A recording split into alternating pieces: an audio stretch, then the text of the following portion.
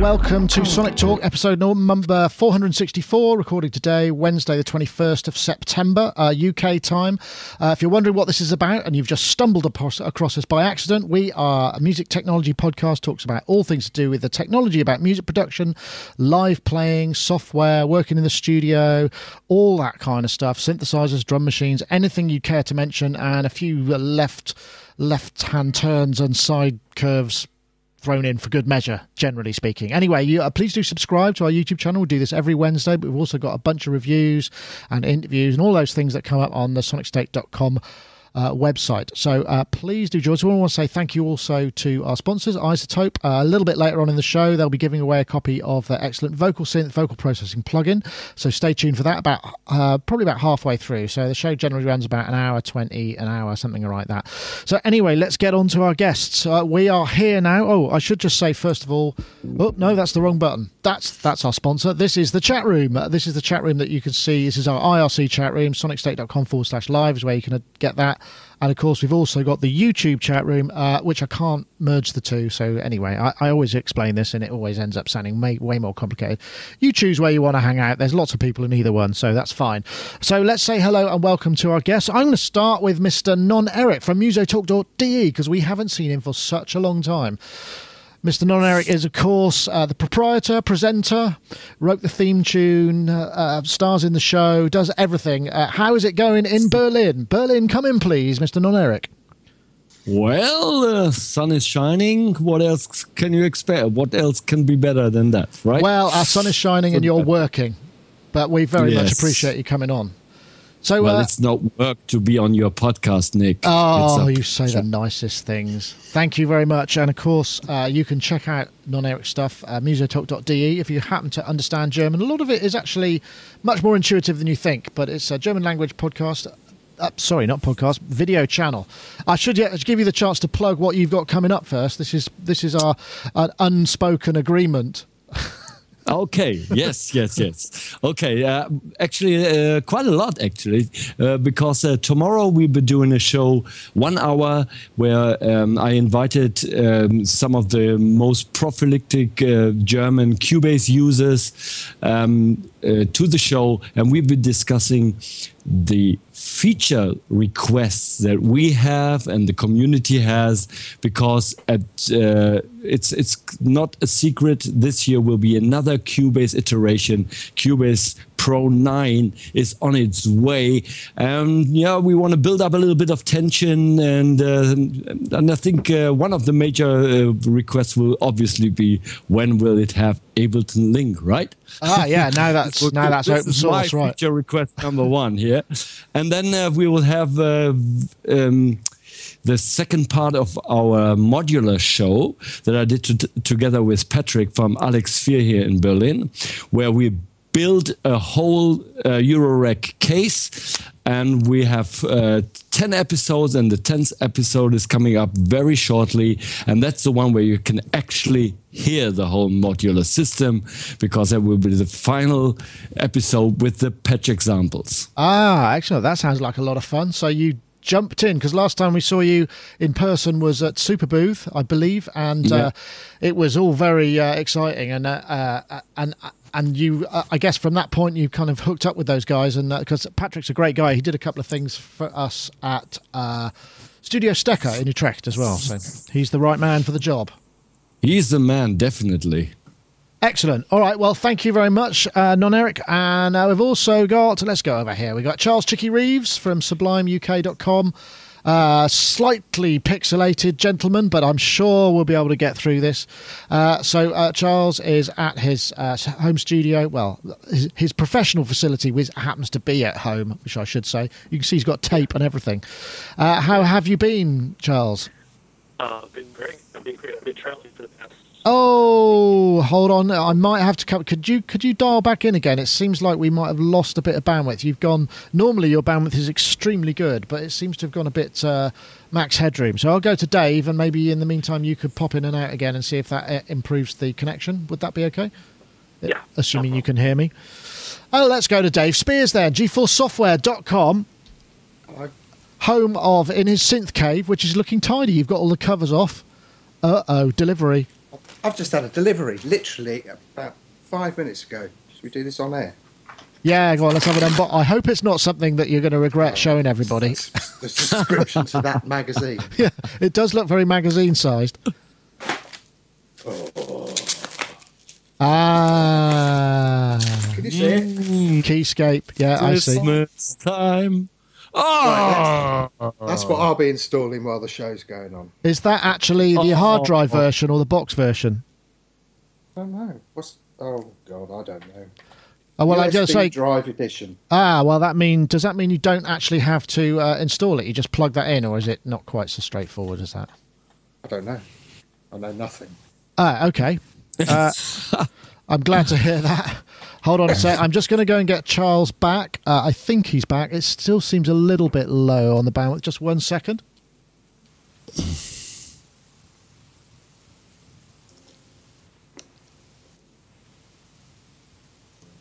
Okay, while he does it, Dave, I'm also waiting for my Keyscape package.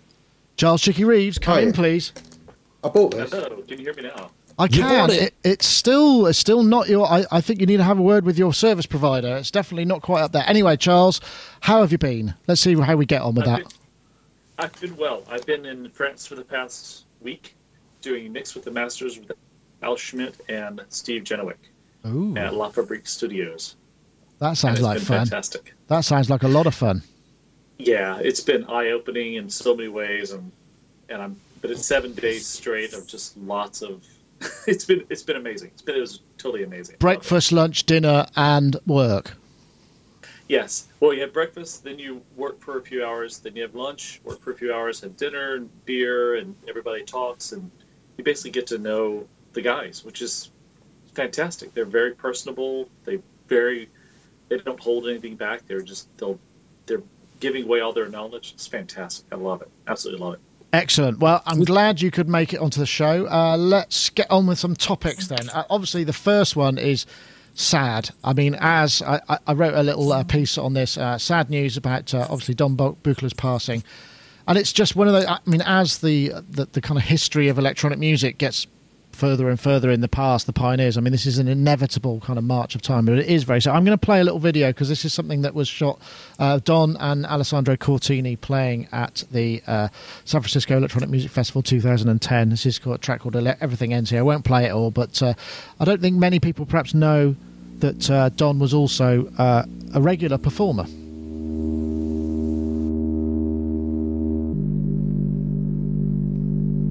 And it's very sort of nicely atmospheric as well, which I guess is really rather fitting. I think these are two System 200Es, maybe? I'm not familiar. That's Alessandro Cortini there, also plays with Nine Inch Nails as their live keyboardist, synthesist.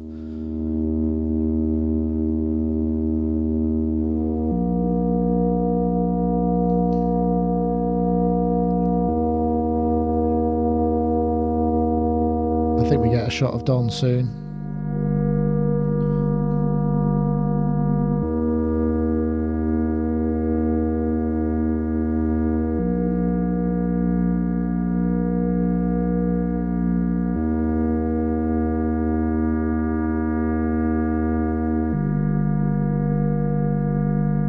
There we go. I think I won't be able to play the whole thing. That's a once piece of Everything Ends Here from Blind Old Freak, which is Alessandro Cortini's episode EP1. Now, obviously, this is kind of sad news. I mean, I know, Dave, you made the movie Bright Sparks, and I know you were trying to get to talk to Don. I mean, he was a very quiet man, obviously, but one of those kind of quiet geniuses. I think I put in you'd always see him at trade shows, and he was never really kind of involved in the sort of ego-led banter of the musos. He just kind of was to the side and just did his own thing, right? Yeah, there's a brilliant New York Times article, which really, when it put into context what he'd achieved over his life, was a lot. You know, I mean, Alessandro and him were close, and Alessandro posted it originally, kind of saying, you know, that there really is no one who compares, and that, I thought it was a brilliant piece. But when I reposted it on Facebook, there was a quote that he said I'm firmly on the outside, and I've chosen to stay there. I don't know. It resonated with me a lot, and it was a real, yeah. It's really sad. It's what was he, 79? I tried very hard to get hold of him for the Bright Sparks documentary, but I think he'd had a heart attack at the time, and he wasn't in a good place. And that's the very unfortunate thing, is that whilst there were certain people who were happy to appear, they didn't want to be seen in an old and frail state, and I can completely understand that, history, because that becomes their kind of lasting, that becomes the enduring memory that people have. But yeah, a remarkable character, and I loved his modules, and what was it, the one of Uncertainty? I mean, all those names and everything, and that whole the West Coast, Electric Kool-Aid Acid Test. I mean, that was his big. He created the soundboard, wasn't it, for Ken Kesey's Magic Bus? The kind of PA, the internal PA system. And I think that was the kind of start of it all. And then you had the San Francisco Tape Exchange and Ramon Sender and all of those. Yeah, I mean, for me, it's such a landmark, and it was a really crappy moment when you kind of find out that. And another one. This has just been such a shit year for people dying around, not only the industry, but people I've known, and it's just like, oh, great, another one, fantastic. And it was, for me, I'd never really spoken to him directly. I know Chris did, NAMM, on one NAMM, and like you say, he was very quiet and a kind of private person. So yeah, for me it was a shame, but that we didn't get him for Bright Sparks. But I think Alessandro's take on Don Buchla was one take. There's one edit in there that I put in because he spoke for like 20 minutes or 10, 15 minutes, just brilliantly, so eloquently. He was so passionate about what Don had done during his lifetime that it just came out of his mouth. And after he finished, I was like, "That's it, man. That's it. That's it. Even if we can't get Don, that's such a brilliant piece to camera." Yeah.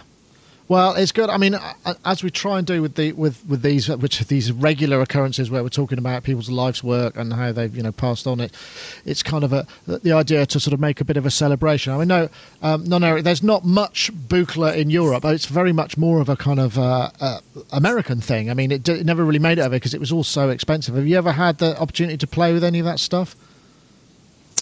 Only at trade shows. Right.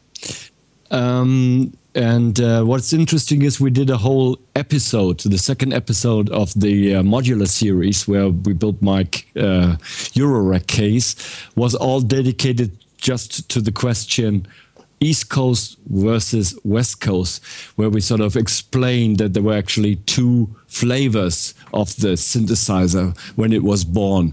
One coming more from an educational, from an experimental point of view, being the West Coast and Buchla, and then the East Coast, which was more performance orientated, more in a, which eventually materialized in the Mini Moog or Moog, which was then practically a keyboard, a more or less conventional keyboard. And so we dedicated the whole episode just discussing, the differences in the philosophy and in the different kind of the sound generation, where the East Coast is more about subtraction, taking off, using a filter to shape the sound, whereas you would do that with the oscillator, with the Buchla sort of philosophy. I hope I got it right. Yeah, I think that's pretty much it. I mean, it's very because I reviewed the Make Noise Zero Coast, which isn't all that West Coast, but it's enough West Coast to be actually quite different. And they really are very different philosophies. And like you say, they come from different places. And I mean, I suppose that's the thing. I mean, Bob Moog, brilliant engineer, very good at interacting with musicians. Whereas the difference is that Don Buchler was a musician and did perform and was an experimental musician. So he was he came from that place that you seem to find a lot of manufacturers. We've been running a series called Meet the Makers, and when he talked to them, they just said, well, I had to build things because I couldn't find anything that did what I wanted. And it's kind of that approach that sort of has a very different sort of vibe to it. I know, Chicky Reeves, I know you're a big fan of synthesizers. Have you got any of the Buchler kind of stuff in your arsenal? God, I wish I did. I came to him quite late because it was Alessandro's working with him is what got me into his synths. And no, I don't have one. I wish I had the cash for one. It's funny though in talking about him and the way he interacted with other people and the way and so forth. I'll probably get hate mail for this, but it seems almost like a Thomas Edison, Nikola Tesla sort of comparison. Bob Moog was he had no problem getting out there and talking to people and meeting people, and Buchler was very private person, and it shows through in his synths. His synths sound like that, That's true. I think the other thing that's interesting is that the East-West thing is very easy for us to kind of use as a marker, and I think it became somewhat amplified because of the East-West rap thing, which was a very clear, and that gave it more of a sort of battle feel, which it never really had, did it? It was just two different schools with engineers that communicated fine. It's just geographic location and slightly different approach, but there was no real kind of rivalry as far as I know. I mean, perhaps you'd know a bit more about that, Dave. They didn't really communicate, and I think the first time I met Bob Moog was at the opening of the Museum of Synthesizer Technology. We showed the video and we talked about it. I was doing sound, and I'd done a few recce's up there, and in fact the guy who owned the studio had asked me and my business partner at the time to invite musicians because he was a banker and he didn't know anybody in the music field, as well as video it and whatnot. And what was absolutely fascinating, and this is a very big part of the Moog philosophy, is this, what did he refer to it as, like the spirit of the collective consciousness, the zeitgeist, effectively. At that moment in time, this was going on all over the world, but because there was no communication, widely accepted communication methods, because phone calls, you'd have to book an international phone absolutely call and all that kind of stuff. What's really fascinating is how these individuals in disparate parts of the world came to very similar. I mean, when you look at voltage control, both Buchler and Moog came up with that. Very similar periods, but from a complete distance. And they really weren't aware of each other, right at the beginning. Obviously, once the scene matures a little bit and people, I've seen this other thing on there. And I mean, of course, don't forget, I think in Bright Sparks, in Bright Sparks. Every syllable. Yeah, I do, actually, yeah. Herb Deutsch says about, there was this argument whether the Moog modular was to have a keyboard because it would force you into that. And I love that thing with Don Buchler saying that, it forces you to play keyboard-type music, whereas a non-keyboard kind of liberates you a little bit more. But there was that discussion with Vladimir Ussachevsky and Herb Deutsch and Bob Moog at the time. Did we put a keyboard on it? So yeah, for me, it's that whole. I love that. This idea of people beavering away in their little bunkers, not oblivious to, but really just not aware of what's going on elsewhere. Exactly. Brilliant. I would like to raise one question to you guys. Do you think the Buchler systems would be much more popular, much more known if it wouldn't have been for the price? Because there's this, very, very, not very accessible to a lot of musicians because of the price. And therefore, it was always a lot easier to buy a mini Moog or something because it would only be a tenth of the price of a Buchler system. So that was sort of really limiting the audience for this instrument and maybe for that philosophy. Do you think it would be different today if the Buchler system would have been also 3,000 euros or mark or whatever, or dollars? It's interesting because one of the things I heard was, I don't know whether it was a snipe or what, but somebody said, back in the day, people would far rather buy a modular system from a guy dressed in a suit and a tie and with pens in his pockets than this kind of hippie-looking dude who looked a bit untogether, because of the sheer volume, the sheer amount of money. And I think there was a certain element of truth in that, particularly when you're dealing with academic establishments. Now, price is everything, you know. Everything is price. No, very true, very true. That's an interesting question, Hans. Well, I don't want to dwell on it too long, but I mean, he did bring us a lot of great stuff, and you know, the legacy still continues. People still follow that philosophy into, certainly in Eurorack and modules, and I know that. I mean, I'm still hankering after any synth in a suitcase. So I want a music easel, and I would like a Synthy AKS as well. So either of those, yes, but, which both have a similar kind of principle, like no keyboard. Well, I guess the Synthy AKS got a keyboard, but I've always liked the sound when I hear musical stuff done with music easels. I love what Alessandro does with it. There's a couple of other artists who just do some great stuff, and I think, oh yeah, you know, that sounds really exciting. But and one last comment. Yes, is of course. It okay? Because it was interesting. You guys were mentioning being forced into the keyboard. You know, being forced into this sort of very rigid sort of traditional keyboard scheme, notes, scales, all of that. Isn't that something that we also experience today when we work with the computer and a DAW, a music program? I sometimes feel also very much forced into this grid, you know, fixed tempo, everything is very fixed and, you know, always in tune, this sort of thing. What do you think, guys? That's a very good point. Charles, that sounds like one for you to take, because you're in the studio and working on this stuff a lot of the time, right? Yeah, I mean, one of the things I tried to do starting about a year or two ago, I'd sit down at a keyboard and I find that like every time I sat at a keyboard, my hand would just naturally fall into this B flat second inversion dominant seventh chord, like every single time. Yeah, me too. And I thought, yeah, exactly. And I thought, I've got to get out of that. And so that's when I got the Push 2. That's when I just started looking for alternate ways to input data into the computer, and actually even got away from the computer for quite a while and started doing like printing everything onto tape as much as I could.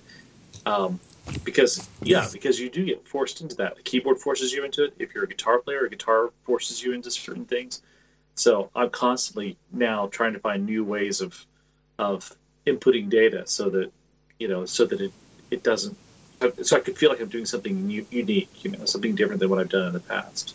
That is an interesting thought. I mean, and I agree. And that actually brings us quite nicely onto another topic. But I think before we go there, it's probably time for a message from our sponsors.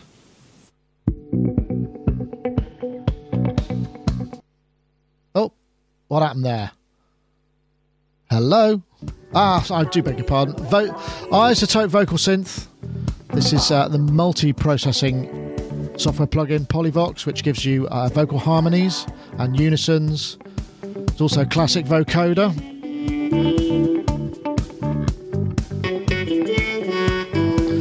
For those of you who don't know, that is in fact the ex-Isotope Fairy. That CompuVox for more sort of computerized speak, and TalkBox without the dribbling PVC tube.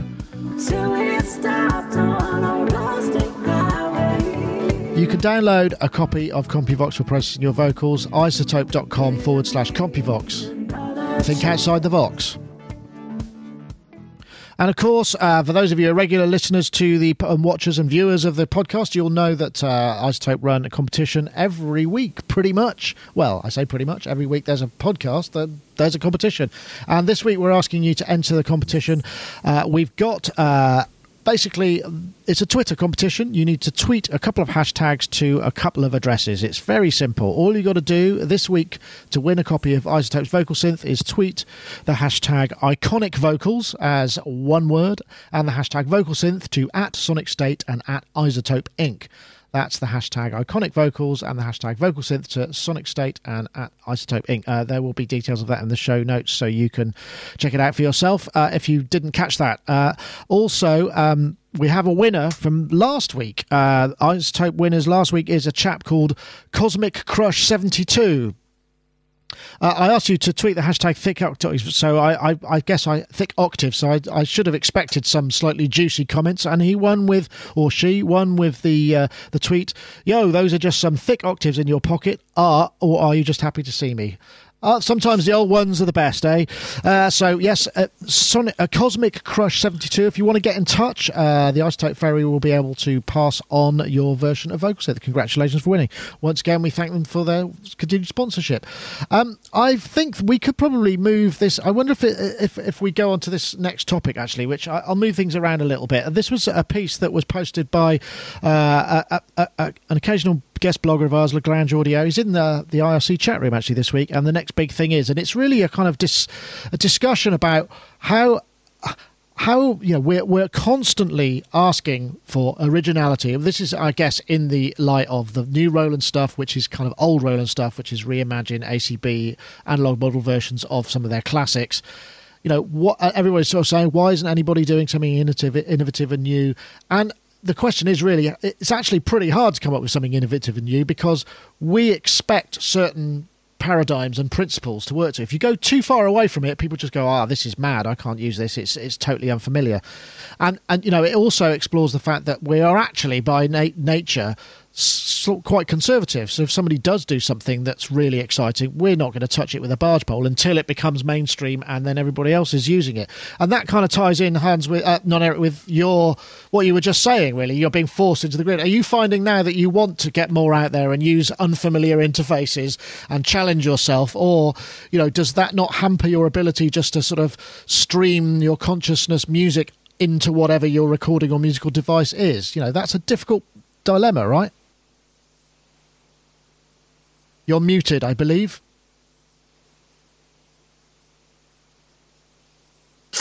There we go. No, he's not. Oh, his battery's probably run on his pack. I'll tell you what. Hello. Battery's gone. Chicky Reeves. What do you think? Sir. Yes. Because you're into synths. I mean, I guess you just answered that. I'll tell you what. I'll go to Dave because Dave designs instruments as well. I mean, do you find your recreations of classics? That's fine, isn't it? But do you ever kind of think, what? I'd really like to make something completely new. 1, 2, 3, and totally. Yeah, got you there, Hans. Yeah, and that's when the Iris thing came about. Of course. So that was a really brilliant thing for us to do because it was outside of what we were known for, and yet it gave us that kind of ability to. And it's quite interesting because actually, from our perspective, I like Jason's writing.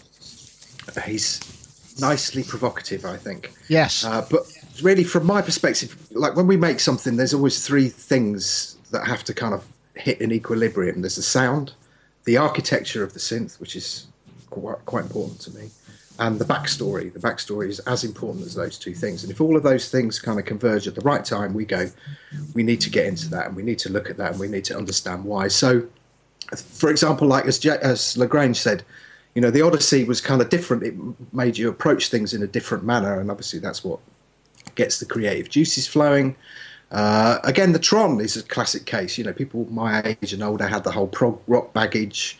But actually, after we did the software Tron, a lot of the younger generation got into it going, what are these sounds? They kind of feel like something I've heard before. And then we started getting CDs from them, which were really new and exciting. And for me, both for me and Chris, that's really rewarding. So if you kind of bring that into this discussion, I think from my perspective, it's really interesting in many ways because what we're seeing is hardware copying software that copied the original hardware.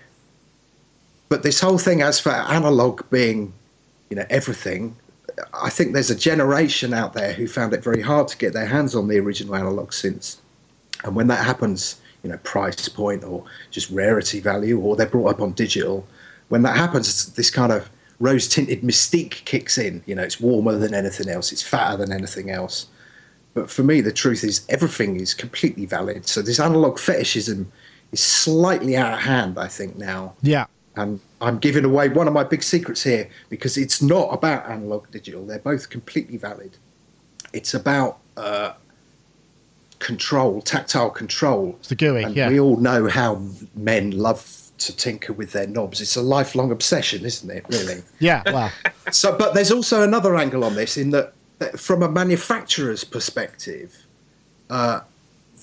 the existing and established kind of example or paradigm is really critical. I've been in meetings with companies where I've touted ideas and it's got, you know, beyond the drawing board.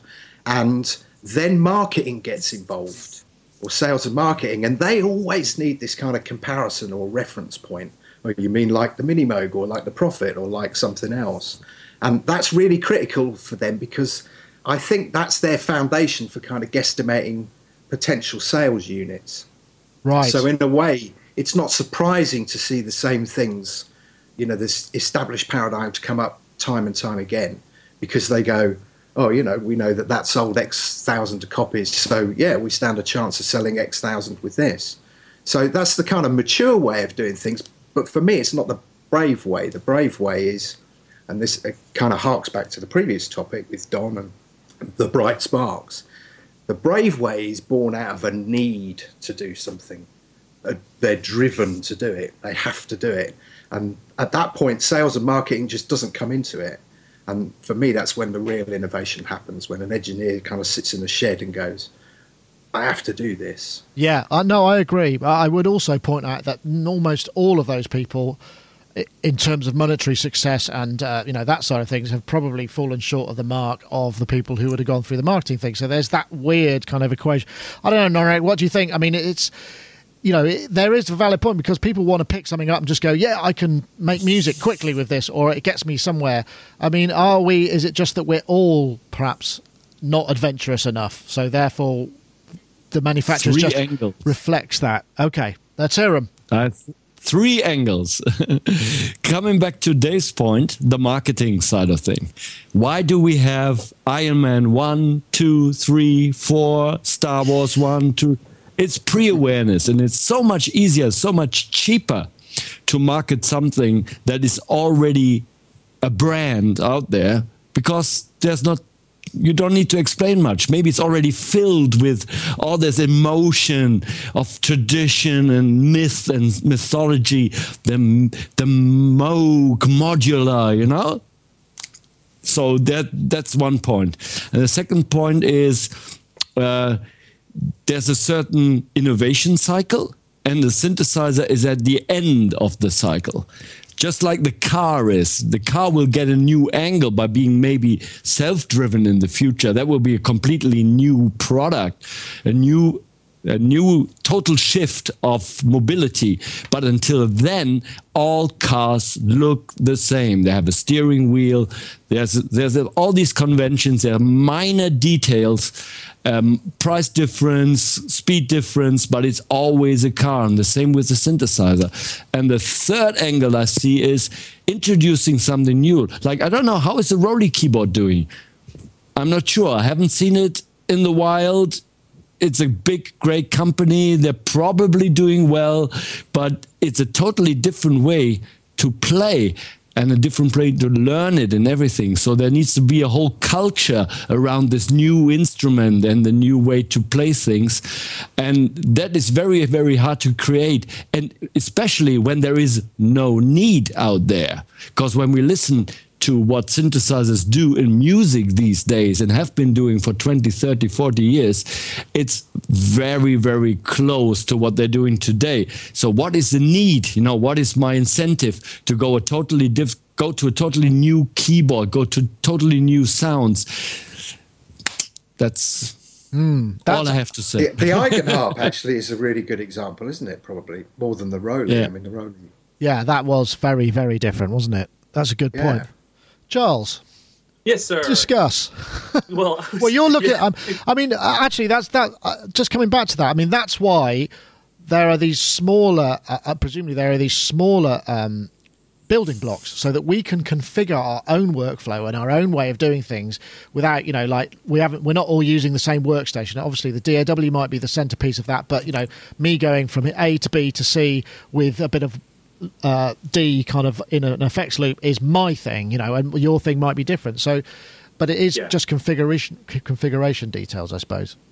Yeah, you know, actually speaking of something earlier about the analog fetishness and so forth, I think one of the things that has made analog so appealing to people is like analog synths, they like truly analog synths have a certain randomness to them. There's something in the sound that's just slightly random, whether it's the intonation or a filter that gets a bit wonky or something like that. So I think in a sort of John Cage way, people like the idea of having a certain amount of randomness thrown in. And then about people liking familiarity too. I mean, Stranger Things, for example, soundtrack, it's beautiful, but it's not exactly groundbreaking stuff. It sounds like it's like hyper familiar, I suppose. Is a way? It's hyper familiar, and I think it's not that people are like it's a retro thing so much. This is the next thing that people are exploring. This is the new thing is to explore this part of the past, as opposed to 5 years from now they'll be exploring a different part of the past that hasn't been explored before. And yeah, people are very slow to change. I mean, how long did it take for this country to switch over to the Church of England? When Henry VIII wanted it to happen, it was until his daughter, much later on, that it actually really happened. And it was a very painful process. People just don't like change, and that includes musicians, artists, everybody. Hey, it's even me too, I like the idea of changing the interface around, but the thing is that there is sitting at a keyboard. Well, it's just a lot easier. I don't have to reinvent the wheel every time. And if someone goes, hey, can you knock out a synth part for something, I'm not going to reach for something modular. I'm going to go for something that has a keyboard. I'll make a nice subtractive synthesis type sound, and that will work. It's the play the familiar chord, right? The play the familiar chord, yeah. But then when you know that, I mean, the thing is that you start in familiar place. You think, no, I don't want it to be like that, and you have to work a bit harder. But you're using a familiar tool. You're not having to go. It's like me. I regularly have to get behind the scenes and do server tech stuff, and I get on the command line and do this, and it goes like this. This is broken, or I need to fix this. But to find out how to fix this, I then have to go and research this tool that somebody's mentioned in a forum thread where they said they did it. And then I try and install it, and then it needs some other kind of, I need to do something else first to install it. And then I end up in this massive, great loop. So that is completely the opposite of spontaneity. I get there in the end, but it takes me all of this time. And if I have to do that every time I want to play some music, I'm never going to do it, right? So it's a barrier. And, on the same note, talking about the Roly keyboard or even the push, or the machine or any of those alternate sort of input devices, so the skill set of being a musician, there is the part of knowing how to create sounds, and every synth can be quite different and so forth. But say for instance, you become an excellent keyboardist, you become very good at playing things. Well, but if you want to be an excellent Roly player, then you will develop a skill set that is focused strictly on the Roly. If you want to become an excellent, push 2 player, you get a skill set that's focused specifically on playing push 2 that will not apply to machine, will not apply to a keyboard, will not apply to anything else. Whereas, if you're good at, making sounds, yeah, you may specialize on a particular synth, but you can apply that to a lot of other synths pretty fast. I think that's one of the reasons why a lot of these alternate input methods don't really take off and become hugely successful, because it takes a lot of energy to develop a skill set like that, and it's going to be on one device that's very proprietary. It's not like suddenly all these synths are going to start coming out that have like hardware synths or anything that have like a Roly keyboard on it, because Roly holds the patent on that. So that's true. I suppose the other thing is, and this is something that would tend to happen, when we see how quickly the kind of grid has been adopted. I mean, okay, it was with the MPC, it was fairly quick, but then what then happens is the 64 or the 32 base grid has actually, what's that, 5 years, and it's really taken off, and it's really become a super valid kind of way of performing, and that's happened incredibly quickly. So I mean, if the energy is there and there's enough people adopting it and figuring out ways of doing it, then it's going to work, I suppose. Non-Eric, are you adopting an alternative method of being in front of the camera for us there? Just something That's non-standard. Exactly right, Nick. I'm working on alternative framing, video framing for podcasts. That's a great idea. There's this show called Mr. Robot, which I love. Oh yes, I love it too. I've been watching do this alternative framing sort of thing. Yeah, and I love it. Yeah, I like that. What do you think? I like that a lot. Yeah, we'll have some more. Maybe we should try. That's really good. Yeah. I think I agree with that, actually. I think alternative framing could work. Yeah. No, I agree what you're saying there. I was watching a thing about conceptual art, which was quite an interesting thing as well, because it was a similar thing. This guy went to talk to this conceptual artist, and they were there to do an interview to talk about the concept of conceptual art. And he was just naked. And they had to do the interview with this naked guy sat on the sofa. And the guy said, I'm doing this because it's basically breaking the convention, and what I'm actually doing is changing it's raising all sorts of interesting questions in your mind as to what the hell's going on here. I'm doing it for fun, but it's doing that. But in terms of creativity, it's a very difficult thing to deal with, I suppose. And that's where we all suffer, because by our nature, we like familiarity. Our brains are wired to see patterns that we can recognize. When we go to a city that we don't know anybody, we're always going, hey, that looks a bit like somebody. I wonder if that's my friend. What would he be doing here or she be doing? And it's just, we can't help it. It's part of our kind of neurological thing. So in many ways, innovation has to work within these very strict parameters until it becomes part of our social consciousness, I suppose, and that's the problem. And yet, everybody's going, with the Roland stuff and various other manufacturers. And I argue that actually, yes, okay, Roland are kind of milking their heritage, but they've also come up with IRALink, which I think is actually pretty new and interesting. They've come up with the MX1, which is pretty interesting. They've come up with the RC505, which is pretty interesting. The melding of hybrid and analog in the JDXA, which I happen to not like at all, but it's innovative. So there are, it's there. It's just maybe not as far out or left field as we are used to saying. I think what's fascinating with the Roland thing, I'm only going to say this because I didn't get the chance to come on and talk about it on previous episodes, but we've all had discussions at certain points with Roland. I clearly remember Gaz coming up here and saying that, he had a meeting with Roland to discuss things a few years ago, to try and give ideas for products and all the rest of it, and him going, I'm going to go in there and I'm going to ask for a demand of 909 and all the rest of it, and was basically kind of shown the door. And here we are a couple of years later. I had a very similar experience, and here we are a couple of years later, and now we have the 09 and the 03, and so they are listening. They're maybe not doing it in the way that the fetishists are going, it's got to be analog, but they are, they have kind of turned this corner and are going, actually, yeah, there's some mileage in this stuff over here. Well, it's a very familiar. I haven't asked you about this, Norrie. What's your take on these? I mean, because you did techno. You were Mr. 909, Mr. MPC, Mr. SP12. Is this everything, something? yes. Yeah. Are you for or against? What do you make of these little boutiques of the 303 and the 909? Do they have merit for you? I'm all for it because I think it's what people want. Give the people what they want, and they will be playing around with it. I just wonder, I discussed that because we did a show here with Roland answering the first questions for the System 8. Yeah. And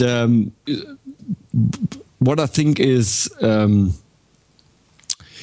people have been asking for it, and a lot of other people have been milking, making their money out of the Roland classics. And so it was about time that they did it themselves, which I think is a very, very fair sort of thing. Do we really need another 303 reissue clone? I'm not sure, but I think it just, it was about time that Roland reissued their own stuff, and I'm just the big question we had in the show was, how do I connect all of those hardware units to a single DAW, which you can do with the Roland mixer, which is fine, but it's pretty expensive. I think for all this retro and hardware synth stuff to really be valid, not just as something that's a hype for 1 or 2 years, but something that becomes part of the studio, there needs to be more thought put into how do you sync all that stuff? How do you get all the audio streams in there? How do you maybe get a sample accurate timing? Get rid of that MIDI shit. There needs to be a solution like Electron has tried, for their stuff. I mean, maybe a standard, something like ASIO or VST or whatever, a global standard that all links all that stuff together. Yeah. Open source like Ableton Link. I think that's a very good point. I mean, I'm still a big fan of MIDI, but it's funny you should mention Electron because there are other topics.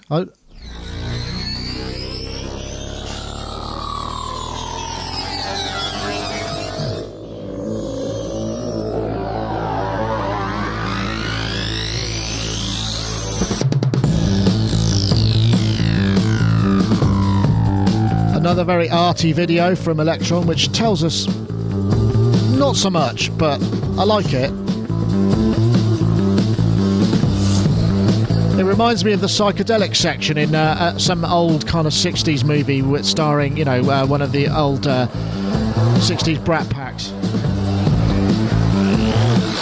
I'm not going to play it all because there's nothing in there that says what it is, but this is the new Electron Analog Heat, which is the thing, a stereo analog sound processor. That's what it looks like. It's got the very much Electron thing. Looks like it's basically a bunch of distortions, filter, amplitude, LFO, envelope follower, and that sort of thing. And they've got this really rather neat demo here, so you can take... Let's see if I'll get this to work. Here's a loop. That's without it. These are the various different distortion algorithms. I don't know how they did this, but I like the notion of this. Isn't all the parameters. I was hoping to hear some kind of a, if I take this down a bit, Pultec sort of, this is what sounds a bit like a Pultec on an 808, which is a classic analog path, or, thermionic Voltaculture, that kind of thing. It's here. It's £679. What? I mean, Are we back to the analog versus digital wars? I'm not sure if we are. I mean, I guess the thing is... Because... Oh, sorry, Nick. No, carry on. You carry on. That's what you're here for. I really would like to come back to what you guys said about analog and the little different... And I would like to ask Dave, what makes an analog synth sound so more interesting? Is it what we already discussed, that it's never the same twice? And digital is? Yes. Certainly on that variable, but it depends from synth to synth. And boy, have I spent my life discovering that, acquiring as many as possible. But things like the Mini Moog, you really feel the electrons when you play a note. It's something. It's a real, proper, visceral thing that I don't even experience it with the modular. Frankly, it's something to do with that machine. There's something in it. It's special. But yes, it's those random things and the quirky stuff. Things like I have to say thank you to CR78 because he gifted me this documentary called Electro Moskva, which is about the whole Russian synthesis thing. And of course, in that it's brilliant. I'd recommend it to everybody. In fact, I've bought it for about 4 people so far.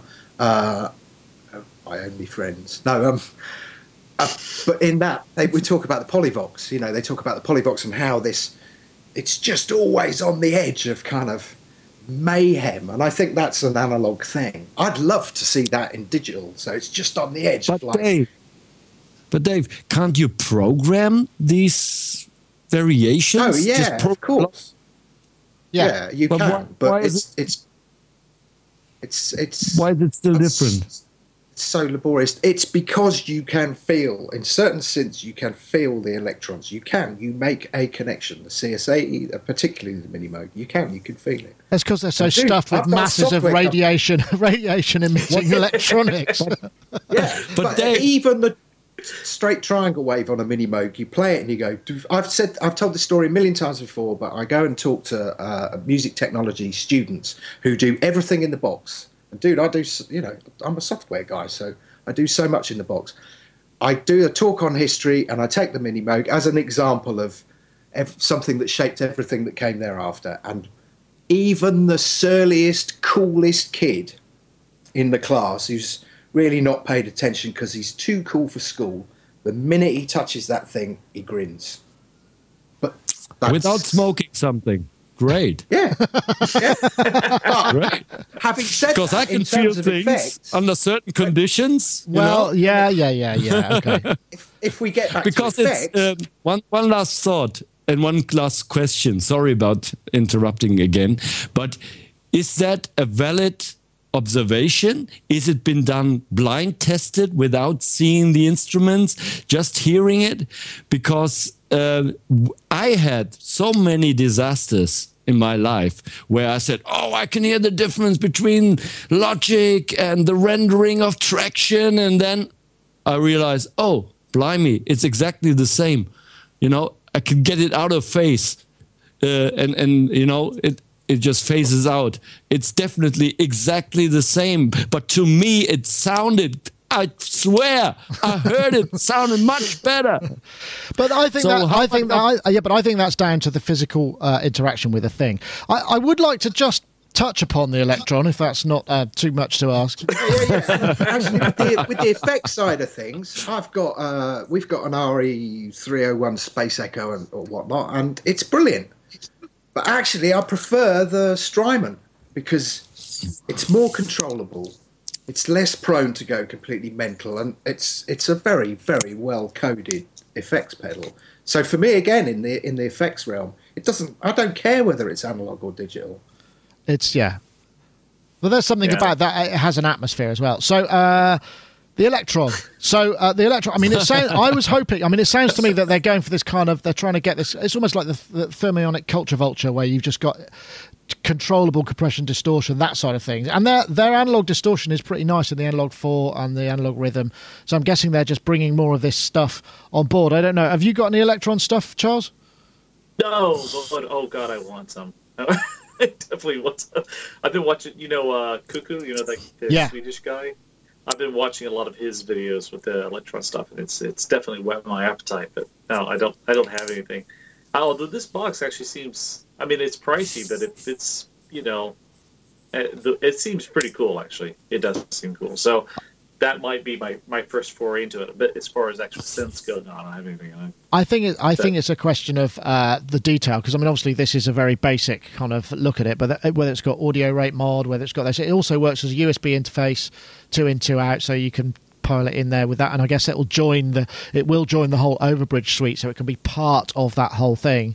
And it may just have something that people go, that is the sound. I mean, to me, there's a fine line between having a distortion unit that just basically recreates the excitement of an over-enthusiastic DJ who's pounding his inputs too hard, and something that's actually creatively useful, I suppose. So I don't know. The jury's out. I mean, I think we've got a visit from Electron coming sometime in October, where they will no doubt want to show us this, and I look forward to seeing it, because it's the subtlety that I think will make the difference, and I hope it works out. Yeah. But as with all of their stuff, it is a premium price stuff. It's still small production runs, and it's hand built, and it's built in Sweden, and all of those things that make a difference. But you have to decide whether you want that. I'm sure there will be people who do. But I just wanted to get that in because it's a new piece of equipment. As is this thing, which I don't really know what this is. I don't know what. This is another one of those videos which is beautifully shot and has a lot of stuff that is visually representing something. This is the iZotope Neutrino free plugin, which does spectral shaping, which is apparently a glimpse of stuff that they've got coming up soon on for mix processing. This is a free plugin. I don't know what it's doing, but it looks like it's doing something really great. Nice iris reference.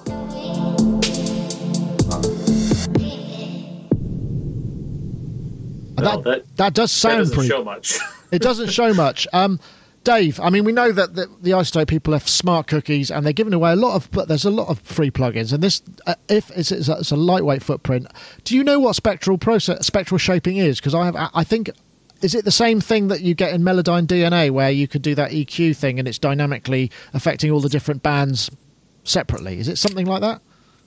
It's similar, but when you got rainbows in the sky, yeah, God, and unicorns, yeah, it's like those two coming together, and I like about a beautiful plane of existence. I'm liking this. I think that's great. You should work in marketing. And that's it, in software, basically. Yeah, I should do marketing, shouldn't I? It's that in software. Because have you checked the Melodyne stuff out? Because I know Gaz is always talking about it, Eric. There's the EQ stuff, which is the dynamic EQ that works on multiple bands, and I think it's something along those lines. So it breaks the frequency up into multiple frequencies, and you gain and you automatically adjust, or you dynamically adjust the gain of each, so you can completely tonally reshape things. Am I about right, do you think? Probably. I would love a plugin like that would just make my mixes sound great, because I hate mixing. This is a pet hate of mine. I don't really like it, but I don't want anybody else to do it on my tracks either. So I would love to have something that's quick and easy and gets a great mix, but I'm afraid this will have its limitations, because anything that's so generalized is obviously full of compromise, and it might be something to try, because I'm doing the show tomorrow, and I might try it on the master out and just see what it does. Yeah. So I have a bit more of a perspective to it. What? Say don't. Don't do it. You know what? I'll tell you why. Because I played with it a bit. Okay. Hooray! You can put it on the master. You can do all kinds of things. And so I put it on a track. I selected vocal. I dialed up like both the dials all the way. Hit bypass. Put it back in. Put bypass. And in the vocal setting, the music did sound sweet, but suddenly the vocals felt very buried in the mix. I thought, isn't this the opposite of what it says it's going to do? But then when I put it on the drums, suddenly the drums felt a lot louder. It was very strange. Interesting. I'd experiment on one of your tracks first and just see how that goes before you stick it on the master for your video, because maybe no one will be able. It'll be like your mic back a little bit earlier when the battery ran out. They just won't be able to hear what you're talking about, but they hear all this great music. So that's my suggestion. Okay. Well, we could all try. I think that it's designed to work on individual channels rather than maybe the mix bus. I think what's coming later is going to be something that's going to be a bit more. And as we know, they're smart people. They sponsor the show. Generally, their stuff is really good. So, I mean, it's going to be worth checking out. So, anyway, I just want to say Neutrino, available for Mac and PC. You can download it. And let's quickly get... I know we're running out of time, but this was something that might illustrate. This is something I found on the interweb. This is Studio TV, studio.se. And what they've done is they've tested... I'll turn this down a bit. They've tested SM58 under lots of extreme conditions, using it as a hammer. What was the other thing? They dropped it from a very great height, put it in the freezer, and they dunked it in water. My favourite, they ran it over. What's the other thing they did? They poured beer all over it, which is obviously a clear test. They put it in the microwave on a piece of pizza. And apparently it all still worked. I would just like to point out, basically, it's the 50 years of SM58. And here's mine. You can see I've been using it as a hammer, and it's got a sort of corroded end section. Right there, where it's probably been in either in water or a battery, but 50 years old. I mean, that is a hell of a statement. And this is for many years. This was this or the 57, which is essentially the same, but without this bit. Was it right before we all got into or being able to afford or even knew about Neumanns and condenser microphones and all that sort of thing? That was pretty much all you got. And I don't know. I mean, Charles, you've done a lot of live sound. Is there still a place in the world for your 58, even if it's just the talkback mic? Yeah. In fact, for Prince, for OMD, and Michael Jackson. Everybody. Almost everybody I worked with. We always have in fact, we don't use a Beta 58. We use the SM58. The original. Nothing wrong with the Beta 58. It's just the SM58. Everyone knows the sound. It's good to go.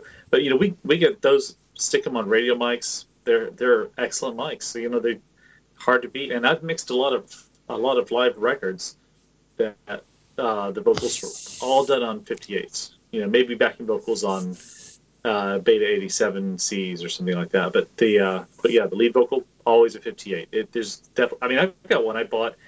I show my age here. I got one that I bought in 1980 something, and I mean it's perfect. It works great. I don't know if I'd necessarily use it in the studio to record, but probably a bit smelly, right? Yeah, exactly. But it's excellent. It works great. Yeah. This one I would like to add is it's definitely a pre-1990 vintage, so it's got a certain something about it. Mr. Non-Eric, is there a place in your life? Have you got any to go with your alternative framings? Still working on the framing, Nick. Yeah, Sorry. yeah, okay, that's all right. Oh But- well, no. I don't. I think it's the mic that I always recommend if somebody asks me what to get, especially if they're beginners. They don't have a nice room. They have no vocal booths, nothing, and they just want to, they have not much expertise, in mixing vocals or recording vocals, and that mic is sort of like has a kind of a built-in compression, built-in sort of, just getting it right without having to do much. It just has this compact sound, and I still use mine in my guitar cabinet. I have this isolation cabinet, and I only use the Shure mic in there because it gives me that sound. It's already finished, it's already ready to be mixed. I don't have to do a lot of EQing and other stuff. And especially if you have not a very good room, it just, it doesn't take too much of the surroundings. And if you go to a trade show and you're out of luck, you have no microphone or anything, and it's really loud, like on Musikmesse, then you can use the Shure mic, and it will only record what's directly in front of it. It's a great mic. Yeah, no, that's a good point. I mean, we use omnidirectional back electrodes for radio packs, and it's much better to use a cardioid if you stick it in somebody's face. But it's not, if someone's demonstrating and you're far away, it's not always easy. You'd have to have somebody whose job it is just to hold the mic in front of somebody's face. And, time is money and all of those sort of things. Dave, you got any SM58s in your collection?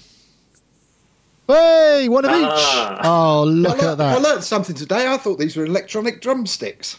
Yeah, I'll tell you what. But no, they're evidently microphones. That's really old. That's quite old. Oh, it's got a stain on it. Is that rust? It is a bit of rust. I think it was in the boot of my car for quite a long time. But yeah, it's good, isn't it, if you want to be a singer? Do you want to hear my David Bowie impression? I was walking down the high street. The laughing gnome. There you go. So yes, I've used them. They're a bit ubiquitous, aren't they, really? Yeah, but that's the problem. Everybody uses them. We need some new innovative design, don't we? We need something completely different that won't last 50 years and or that could be the new 50 year. I don't know. Yeah, I mean, I am being facetious. Well, there. Shure does have a new mic that's out. It's like it's not a replacement for the 58, but it's this is it like a dual diaphragm something or other? Really? What's that one that Michael Jackson used for vocals? Bruce Swillian was talking about it. Was it the Bayer or something? Oh, was it a Shure or Bayer? It's like a radio. God, what was that? Okay. It's like a radio presenter's mic. It's like a. All right. I'm a Michael Jackson vocal. Okay, I'm just live. I'm doing a live web search here, folks. It's fascinating. Michael Jackson microphone. I know what I'm going to get now. What are we going to get? We're going to get microphones with Michael Jackson on them. Image search. That looks like that looks like a Unidyne. Oh. That's a Unidyne, isn't it? Yeah, you're right. No, it's that other Shure one? Oh God, I've got to look it up now.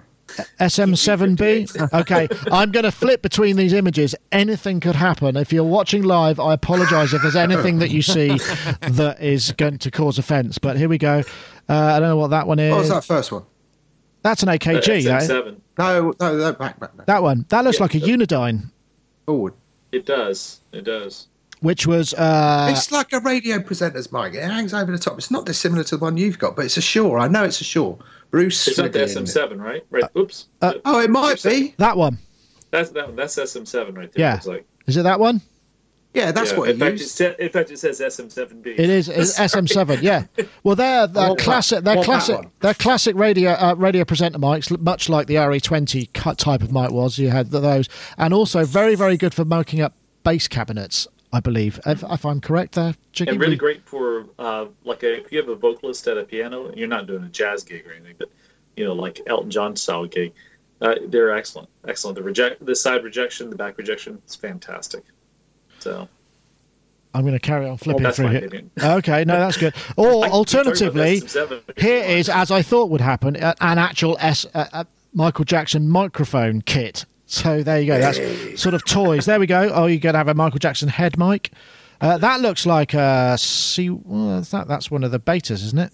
That's a Beta 87 head on a radio. Yeah, there we go. What else have we got? Michael Jackson. You can get a glove with that one. Electronic microphone with glove. That's a 57. That looks like a 57 type head. This is getting me. Spot the microphone from a very small pixelated image of Michael Jackson where microphone is not the focus. Anyway, I think that's probably... But happy birthday to the SM58 and 57. May they long continue. I managed to get a few things in there. I don't think there's time to cover any more of the subjects because we've managed to fill the airtime beautifully. I want to say thank you very much to everybody. Thank you to all the YouTube live viewers. Thank you very much to the chat room, the fulsome chat room. And thank you very much to Dave Spears from GeForceSoftware.com. Been a pleasure having you aboard. Thank you very much. Thank you very much. Actually, did Elvis use a 57? I doubt it. No. He had those kind of rock and roll, rocking RCA Yeah, things. later on, I think he used one of They were those cool. AKG D190Es that they use in Vegas. I'm not going to go. This is like listening. Listening to all these numbers is what my missus hears every night talking about synths. isn't When it? you speak. Yeah. You know, oh yeah, I really want the SH1000. I think it'd be really cool. Things it's just glazing over. Yeah. Wait till she starts talking about dishwasher models or, the type of paints that she's using for her work. They all have numbers as well. Anyway, and More also likely shoes. thank you very much. Also, Non-Eric from musotalk.de, and you've got some Cubase stuff coming up next week and the final part of your modular series, Tomorrow. right? Tomorrow. Woo! Tomorrow. Excellent. And, got lots of interesting stuff coming up. Excellent. Well, I'm so glad you could make it. It's always a pleasure. We must have a chat as well off the record at some point. It's always good to catch up. But maybe we can. I will contact you privately for that. That sounds like this. We're going to do something dodgy. It's not. It's not at all. What can we do? He's in Berlin and I'm in Bath. Anyway, thank you, Mr. Non-Eric, and also thank you, Charles Chicky Reeves, for joining us too. You're now looking very visage. You've got the sunlight of the blinds coming across your face. Well, what's happened is the sun just happens to be hitting a window, which is directly reflecting through the blinds of the windows. Wow, that's pretty. Yeah, that's something that's alternative framing for you. How about that? So I think I'm going to call the show.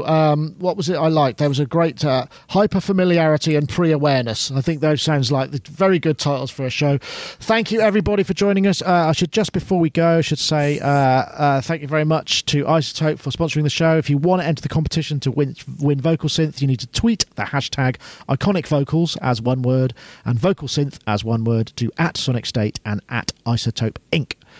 That's it for this week. We'll see you next time. Thanks for watching.